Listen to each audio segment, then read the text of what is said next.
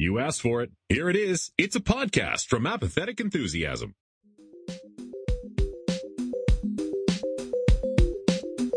Hello, everybody, and welcome again to another Submitted for Your Approval, a Twilight Zone podcast. Here I am. I'm Brandon Cruz, and it is a very special episode today. All episodes are very special. This one particularly is very special. Maybe a special plus one if we're going in like an RPG type gear rating type thing, or if we're doing like Destiny, then we can say, oh no, I have a special score of 700, but you can't go to like the next section of the game until you get to like special of score of say 1,000. Anyway, we're at 750, and with me today is my frequent collaborator, co-host, podcast friend, actual friend, old Travis Menard from Apathetic Enthusiasm, International RSS, the unofficial Rick and Morty podcast, and the yet to be named podcast that has to do with animation history. Again, it's Travis Menard. Hey, Travis, welcome. Hey, everybody, how's it going? I'm back. That's right.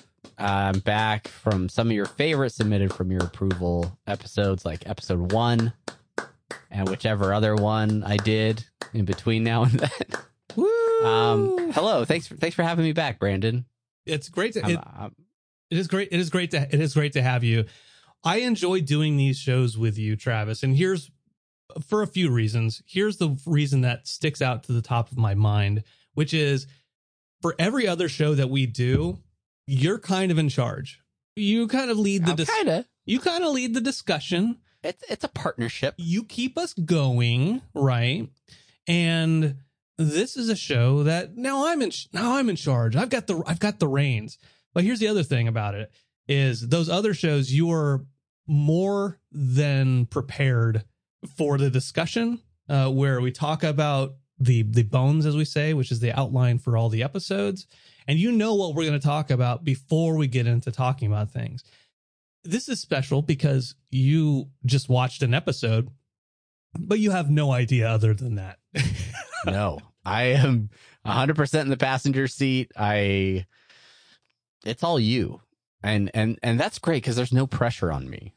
I'm in your capable hands to run this episode, and I'll bring my 2 nuggets of insight from the episode of the Twilight Zone that I've watched 2 whole times now.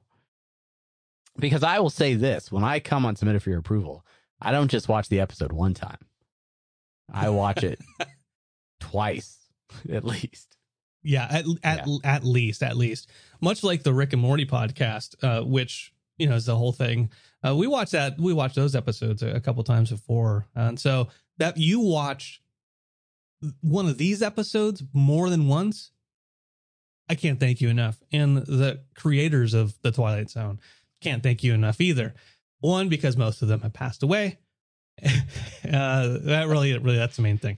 So, yeah. Well, Travis, thank you again for coming on. And let's go ahead and get this started. So I brought you on to talk about this episode. It is from season 3. We are in season 3 of the show. It's episode 23. It's The Last Rites of Jeff Myrtlebank, which originally aired the February 23rd of 1962. It features James Best as Jeff Myrtlebank, Jefferson, or like it's like a weird Jeff name. Sherry Jackson as Comfort. It was directed by Montgomery Pittman, who directed a few other episodes of The Twilight Zone, and the teleplay is by Montgomery Pittman. Now, Travis, one of the games we play on this show, which we get massive feedback from, is the You, Me, and IMDb synopses game. Okay. And what this game is very simple. IMDb has its synopsis. I have my synopsis and you have yours. It's a sentence. It could be multiple sentences, but it should be succinct, unlike this description of this game. Do you want to start or do you want me to start? You get a lot of feedback about this game? Tons of feedback. So much feedback. Yeah. basically my hard drive is full of comments just raging, well, maybe raging and raving about this. Sure, I'll start. Okay, great. Okay. A small town is concerned when a local citizen awakens from a 2-day nap. Oh, I like that. You get the spirit of this game, Travis, and for that I give you 3 chipmunks. Yes. Squeak, squeak, squeak. Squeak, squeak, squeak, squeak, squeak, squeak. 3 chipmunks for you. Go ahead and put those in your pile for next time. My synopsis goes, a zombie just wants to live a normal life. You know? I know. Very simple, very straightforward. Sometimes people give zombies crap, but not me. Not now. Now, the IMDb, they say this. A young man wakes up at his own funeral and wants to know what the heck is going on. The townsfolk are glad to see him back, but they begin to wonder if he's a man or something else. And there you go. That's IMDb there for you. I mean, what the heck is going on? What the heck? I'm curious, is the IMDb synopsis written by folks at IMDb, or is that the like original synopsis that was submitted for your approval to like the network? Get it? Like so. Submitted for your approval. Yeah, no, it's good. I always love when you're like reading a book and then they say the title of the book like in it, and like, so you got to sneak the title of your podcast in the middle of a sentence. It's important. No, that's a good question. I don't actually know. I will. Well, maybe one of these days I'll get a guest. Google it. I'll find somebody from IMDb to be a guest. Stop on the recording show. right now. Google. No, I'm just kidding. All right, so there we go. Yumi and IMDb synopsis. So, yeah, I mean that's basically what the episode is. Dude's dead. The episode starts at a funeral. James Best as Jeff Myrtlebank is nowhere to be seen, but you do see a casket there, right there in the middle of the church. And then he lifts up the casket, and it's him. The townsfolk then are they're concerned about where he's been for the last 2 days. They see some changes. His family sees some changes in him. His girlfriend, Comfort, notices some things. She's hesitant. The townsfolk start to gossip a lot, and eventually everything is reconciled, and he is going to get married to Comfort. That is a very, very quick, brief summary of that episode. So, Travis, I want to go ahead and give it over to you for the discussion of the episode and any of your initial thoughts. Okay. Yeah. Well, I do like whenever you bring me on for one of these episodes, because I am not a seasoned viewer of the Twilight Zone. I have not seen all of the episodes. So it's always a fun little surprise whenever you send an assignment to me and say, hey, watch this episode. Because I never know exactly what to expect. Much like I'm sure fans of the show as it aired week to week also felt, right? But early on, I often wonder what if you pick me specifically for certain episodes, like if you're like, oh, I'm gonna make Travis talk about this one, right? And for a couple reasons. One was the fact that it was an individual that was in a very rural sort of part of like the Midwest, and like early Oklahoman maybe, or some other part of the world. Like it's not specifically Oklahoma, but yeah. And so I was like, does he pick this because I live like in the Bible Belt right now? But and after that, the fact that he was more or less like dead for 3 days and then came back to life, I was like, is there some weird Jesus metaphor in here that he wants me to talk about? But overall, I thought it was an interesting episode. I always liked the subtle concern of individuals in a Twilight Zone episode where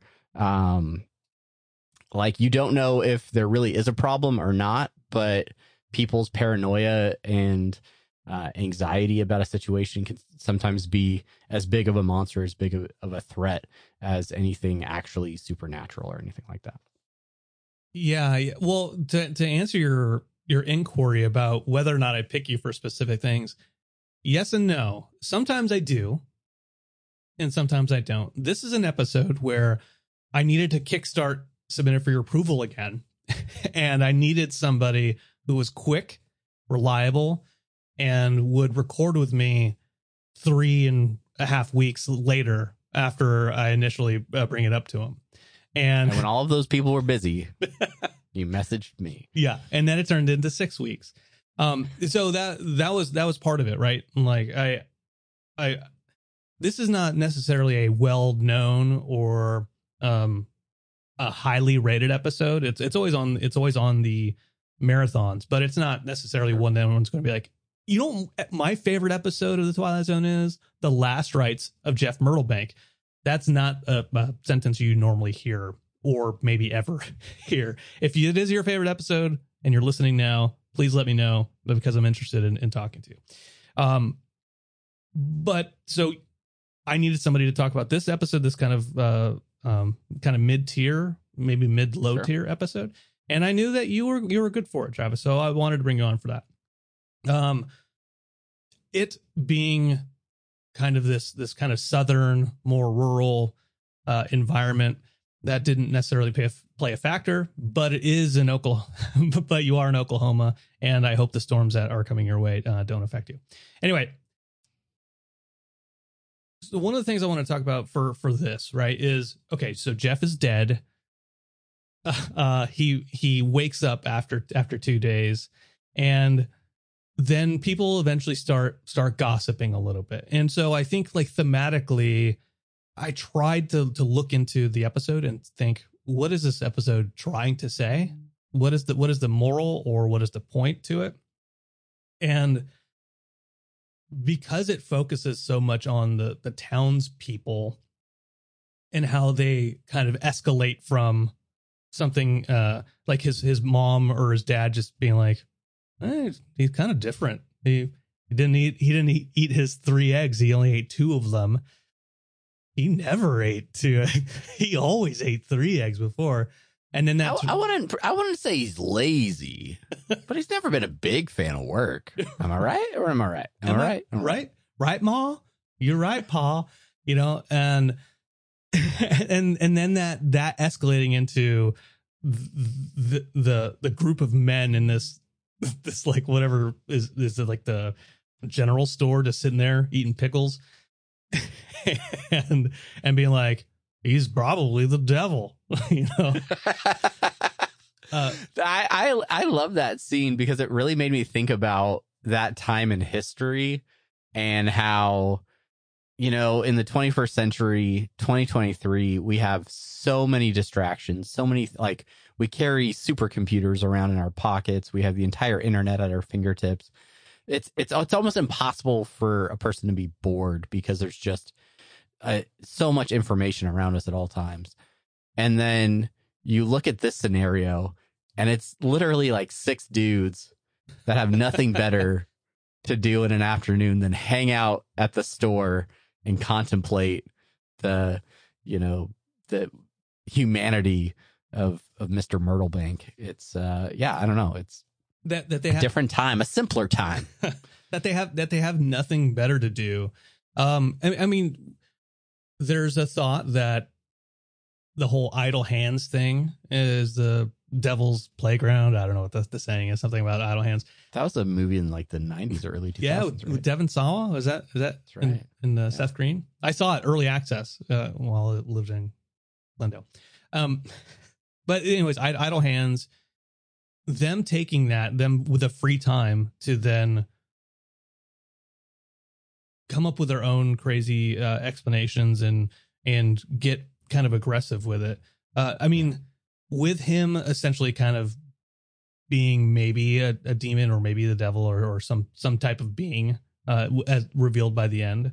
Do you think that there's a commentary somewhere in there about not having anything to do and that, like, building up a devil. I don't know where I'm going with that. I definitely think there's some commentary on how people process unusual information or unusual events, and how they try to draw conclusions or draw correlations between something that's hard for us to understand and having something incredible or miraculous happen in their life, right? I mean, I found it really interesting how all of these people are in a small church crying about the loss of a loved one, and moments later they discover that that person is alive and is there with them, and instead of being happy and celebrating that, they all run out of the church and cower in the field. I was going to say parking lot, but it's just where they left the cars outside. And they're very hesitant to accept him. And then over the course of the episode, they are continuing to question who he is and why is he different and things like that. And so, yeah, I mean, it is ultimately revealed at the end of the episode that he is different and he isn't who he was before he died. But people are not looking at him and being thankful for the opportunity to have him back in any way. They're just like, something's wrong. And let's figure out why he's the devil. And so, and maybe there's a little bit of, a possibility that the Jeff Myrtle Bank that comes back to life would have been a loving and, fairly normal member of the community had he been accepted back as one of the community. But because he was an outsider or he was different, he was forced to kind of put on a different personality. Yeah. Maybe they forced his hand.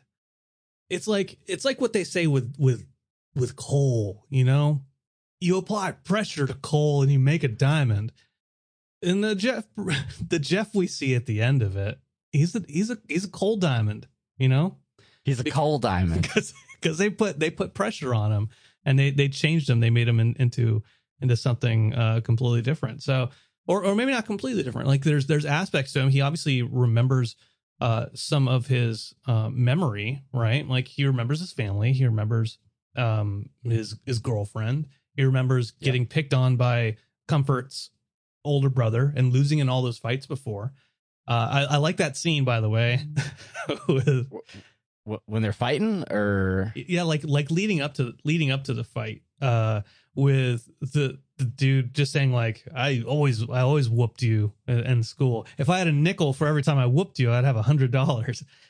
And that's a lot of nickels. And then and Jeff says, you haven't whooped me since, or something. Whooped me lately. Yeah. Like, and then he punches him through the tire. So now the expertly choreographed fight, by the way. He fights different. He fights after the fight, when they're in like the general store eating pickles again. They, I love the little interactions with the doctor. Like, your jaw's not broken. You wouldn't be talking so much. You wouldn't be trying to talk so much. You wouldn't be eating so many pickles if your jaw was broken. But the brother is like, he's never fought like that before. That was completely different. And so then I go back to that fight scene. I'm like, I want to know what they used to fight like, because this is a hell of a goofy fight. He just maybe wasn't as aggressive with his mid-tire punches. He waited for an opening that wasn't a gaping hole in a tire. Oh, maybe he used to fight where the tire had a hubcap on. And he couldn't punch through the tire because there wasn't a hole. Were there any, going back to the episode generally, were there anything that you noticed in the episode that maybe jumped out at you that maybe isn't something that we talked about so far? No, I think they're. I mean, we spoke to it a little bit, but that idea of how people's opinions and how the stories about Jeff as he comes back were shared across the town, right? So you have the conversation at the breakfast table.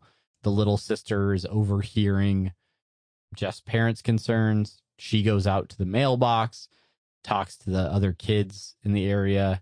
All of a sudden, you cut to now one of those kids is at home, and the mom or grandparent is on the phone talking to someone else about their suspicions about what's going on.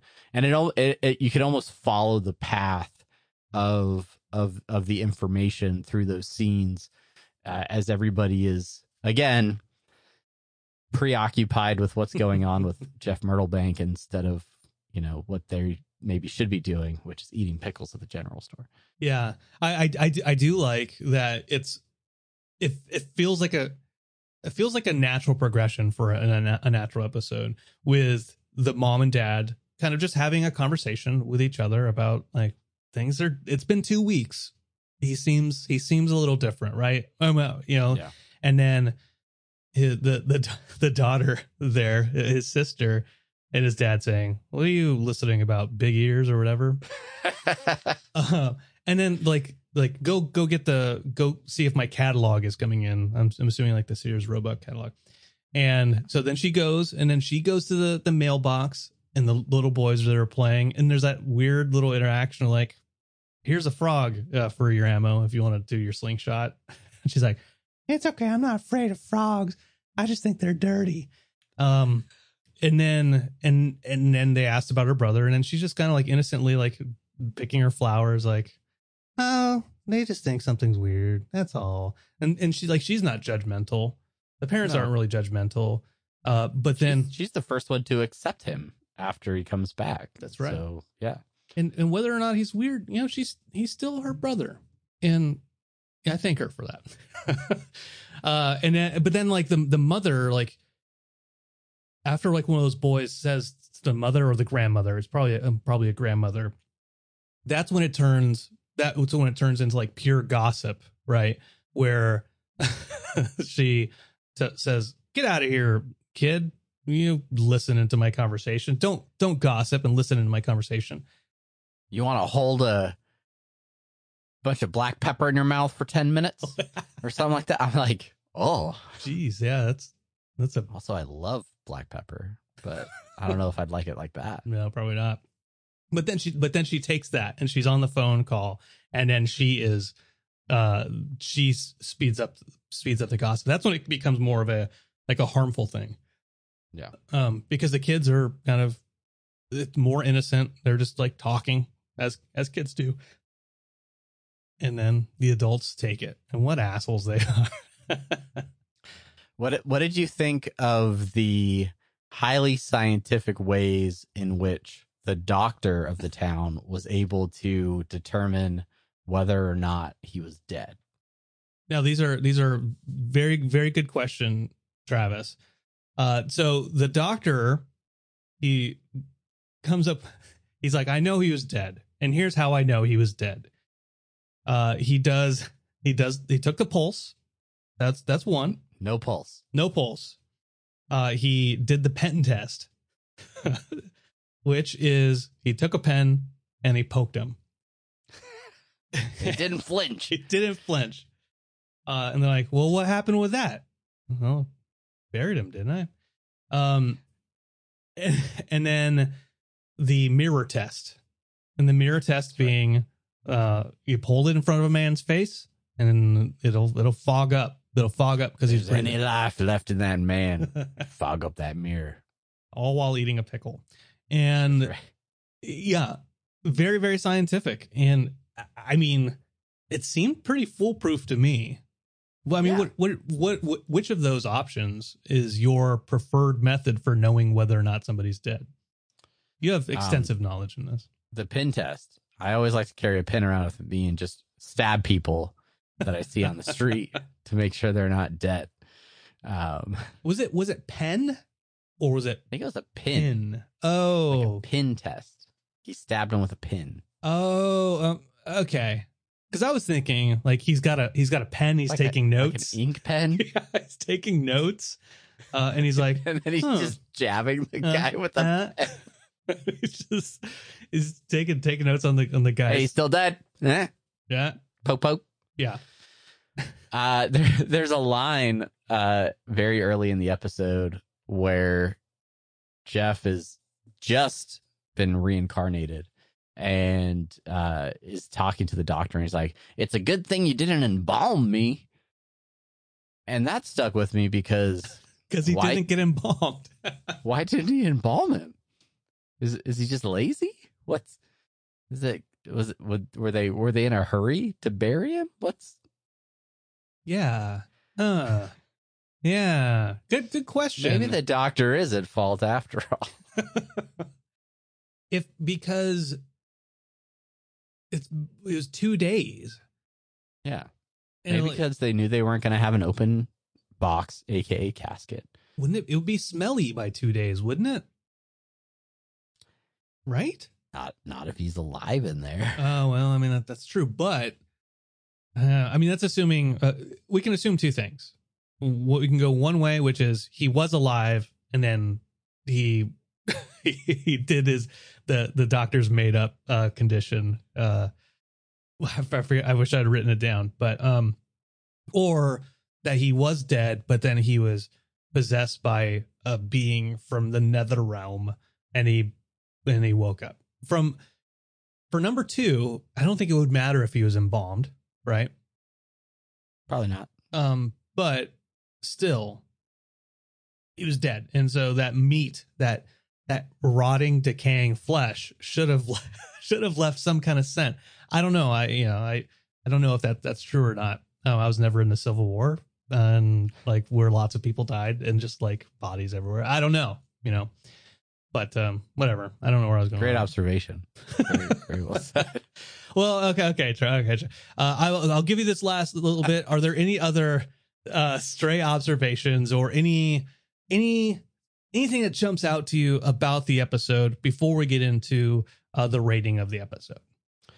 Yeah, just the last part, and I think it's the thing that I really do enjoy about many of the Twilight Zone episodes that I've watched is throughout the first, I don't know, I'd say 2/3 to 3/4 of a Twilight Zone episode, there's usually, if there is some sort of mystery or there's some sort of will they, won't they, are they not, is he a possessed corpse, is he some sort of demon in disguise? There's hints, right? There's speculation throughout the first half of the episode. Then there's hints with the flowers, right? He brings flowers to his girl and they're dead before he gets them, like they're all withered, and he's acting different. But then you get to those final scenes, right, where the town has decided he's no good. There's something wrong with him. We need to go after him. And then once he's owning it, and he's facing off against the town people, and he's like, I'll lower your wells and I'll send a locust, plague or whatever. And they're like chickens. If I'm feeling particularly ornery. So he's embracing it, and you're like, oh, is he like fully, like, is he admitting that he's not the original Jeff Myrtlebank? And then everything's settled, everything's good, and then you get the reveal of like lighting the match without striking it, and the gate closing behind them with nobody being there as they walk off into the woods. And that I always like those moments in a Twilight Zone where you're like, oh, okay, yeah, something not right is going on, but they kind of got away with it, or it's their little secret or things like that. The two things that he did that were most evil, that were the biggest hints, were him when he goes sees Comfort at the start, and the flowers are dead, whatever. And then she gets really nervous. Her family bought a new blues record, and then he touched her, and then she's like, "Don't." Like, maybe your hands are poisoned, you know? And then he like grabs her by the shoulders. He's like, are you or aren't you my girl or something, you know? And it's like, oh, that's a little forceful. Ooh. So that's a first one. And then the second one is after he lights the match without striking it, and Comfort sees that. She's like, wait, how did you do that? He's like, you got to stop imagining things, Comfort. He's gaslighting. He gaslighting. He's Jeff Myrtlebank is an abusive. He's matchlighting her. That's what he's doing. Matchlighting. But I do want to pipe. He's a bad guy. Yeah. He's a bad guy, and they raised politician. That's right. According to the ending. So that's right. Very, very much a Omen Damien type of thing that happened in that episode. Okay. Well, thank you, Travis, for talking about that. Every episode gets a rating, and this episode is no different. So in whatever your rating scale ends up being, something out of something, or just a straight number, that's cool. But what do you rate this episode? I'm going to rate this episode 3 miniature paint bottles out of 5. Completely unrelated to the episode. I love it. It reminds me that I need to go paint. 3 out of 5 paint bottles. Okay. Yeah. Why? Give me some justification. I think it was an interesting episode. I think like the premise is kind of interesting, but if I was to lump it in with all of the Twilight Zone episodes that I've seen, it didn't particularly stand out as exceptional, right? And I do think there were a couple of moments where when I was watching it, I caught myself being like, all right, the people are just sitting around speculating again. I guess I'll maybe check my phone. No, I got to do the research for Brandon. This is for Brandon. Let's lock in. Let's watch this episode. So I think for that reason, yeah. I think that's the greatest indicator right there, right? Of an episode. Like there's something interesting here. Maybe there's something interesting to be said or to glean from it. But you working to maintain that focus on it, right? Yeah, I'm with you on that, and I think that's one of the reasons why, even at the start of this podcast, saying it was kind of like a mid episode, mid tier, maybe mid low tier, and so I will match your 3 out of 5 miniature paint bottles, by not Army Painter because we're not fancy, I don't know. These are Army Painter bottles. Oh, but, sorry. Yeah, no. Not a sponsor. Not a sponsor. Definitely not a sponsor of the Twilight Zone podcast. Okay. All right, well, thanks, Travis. The very last thing before we move on and we get into our conclusions is the segment that gets much acclaim, almost as much acclaim as the You, Me, and IMDb synopsis, is Choose Your Own End Venture. And for this segment, you get to choose what an alternate ending might be for the last rites of Jeff Myrtlebank. Man, I love the improv aspect of this podcast where I get to come up with an idea on the spot.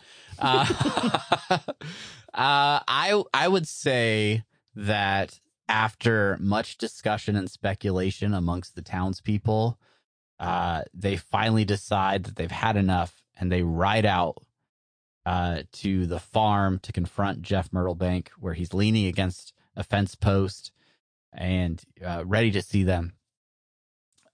This culminates in a large fight where a demonic Jeff Myrtlebank goes full zombie and takes out 2 pickle-eating townspeople, but the townspeople prevail, and despite the broken heart of Precious, is that her name? Comfort. Yeah, that's right. The episode ends again at the same little church where they are again have Jeff Myrtlebank in a coffin, but this time the church is empty because nobody is there to mourn this version of Jeff Myrtlebank. Oh, hey, man, that's sad. Poor Jeff. Except Rod Serling, he's there and he says something awesome. He says something awesome, and he's sitting there crying with a cigarette in his hand, just so depressed. Okay, yeah, it's kind of a sad way to end it. Jeff Myrtlebank not mourned in any way, shape, or form. Nope. It's just like Rod. He's at the pulpit or whatever, and he's like, sometimes the life you live is appreciated by people, but when you turn to the dark side, there's no one left to mourn you in the Twilight Zone. Hey, yeah, I'm so proud of you, because that's not a bad way to end it. And honestly, that might have made the episode better. to have a very like clear cut, this is what this episode's theme is. Not kind of like half-assing some of the ideas, execution, and like sticking with, yeah, you turn evil, and there's not going to be anyone there for you. If you're a completely different person, they're mourning the person that they know. They're not going to mourn somebody they don't know. So yeah, I'm with that. Good job. I know that's exactly what you're going for with that aspect of it. I would, for my version of it, I'm going to take a page from what you said, and they're coming back to the ranch, and it turns out that he is in fact an evil being, an evil zombie. They do kill him, right? And when this little this church thing happens, the coffin, no one's in the church. But then the lid opens up and it's revealed to be just a gigantic pickle. And it turns out that Jeff Myrtlebank is the embodiment of the pickle deity who is seeking revenge for all for all of the pickles that have been murdered, massacred in this village for, dare I say, decades. And it just like one of its like little pickly bumps looks directly at the camera, and then it fades out, and Rod comes on and he does his little monologue, and he says, "Who do you know that's not a pickle here in the Twilight Zone?" and there you go. That's mine. That's good. How many episodes of this show have you done? This might be the last one. So anyway, okay. So there you go. Choose your own adventure. Feel free to berate us in the comments. Travis, moving on to the conclusion, I want to talk about you. I want to talk about your podcast. Why don't you tell us about Apathetic Enthusiasm and what that means to you? Do some social links. Go get some old show notes and do all that. Yeah, I'll just pull those up real quick. Well, yeah, obviously I've been podcasting with Brandon now for like 7 years or something like that. If you've heard our friend Matt at the beginning of any of these episodes say you asked for it, it's a podcast from Apathetic Enthusiasm. Apathetic Enthusiasm started as a podcast a long time ago, and it has grown into a modest network of podcasts to include Submit for Your Approval and Interdimensional RSS, which are continuing to be produced. We had a little bit of a hiatus, and we're still trying to find direction for Interdimensional RSS. But in the meantime, we're also hard at work, diligently developing a brand new podcast for the network. It is focused on animation history.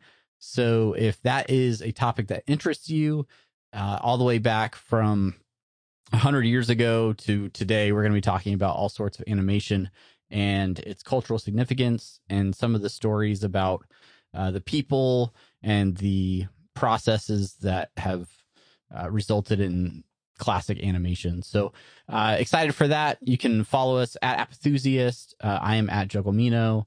And yeah, if you go to apatheticenthusiasm.com or I don't know, youtube.com/apatheticenthusiasm, twitch.tv/apatheticenthusiasm if you want to watch live streams of any of our podcasts. That's a great way to keep up with us and know what we're doing. And a special note about that, the Twitch stream. I don't stream these episodes all the time. As a matter of fact, this is maybe one of 2 times that we've ever streamed the episode. So if you're listening to this podcast right now, you're interested in watching this live. Well, it's not going to be live. It's going to be recorded. You can go to Twitch. You can go to YouTube. And you can catch this episode there, and you can see what I look like. I'm wearing a Space Ghost shirt where he is holding his hand over his face, which is very representative of how I produce this podcast. You can find me in a few different places. Other than that, Twitter, S4YA_podcast, or my personal Twitter is at Barnyard Cruz, CRUZ, more Penelope than Tom. You can hit me up on email, s4yapodcast@gmail.com. Apatheticenthusiasm.com is where this is hosted. It's on iTunes. It's on Spotify. Tell your friends and family, everyone, everywhere, and get it out there. And I think that should do it for this episode. I want to say thank you for everybody for listening. Thank you, Travis, for being here and helping me without this. Our friend John, old John in the Twitch chat. My favorite comment of his: I miss the days when you would sit with the boys eating pickles. And how true it is. Those were the good old days. Those were the good old days. One of my favorite Weird Al songs. Okay. Thank you, one and all. And until next time, I am Brandon Cruz, and this was submitted for your approval.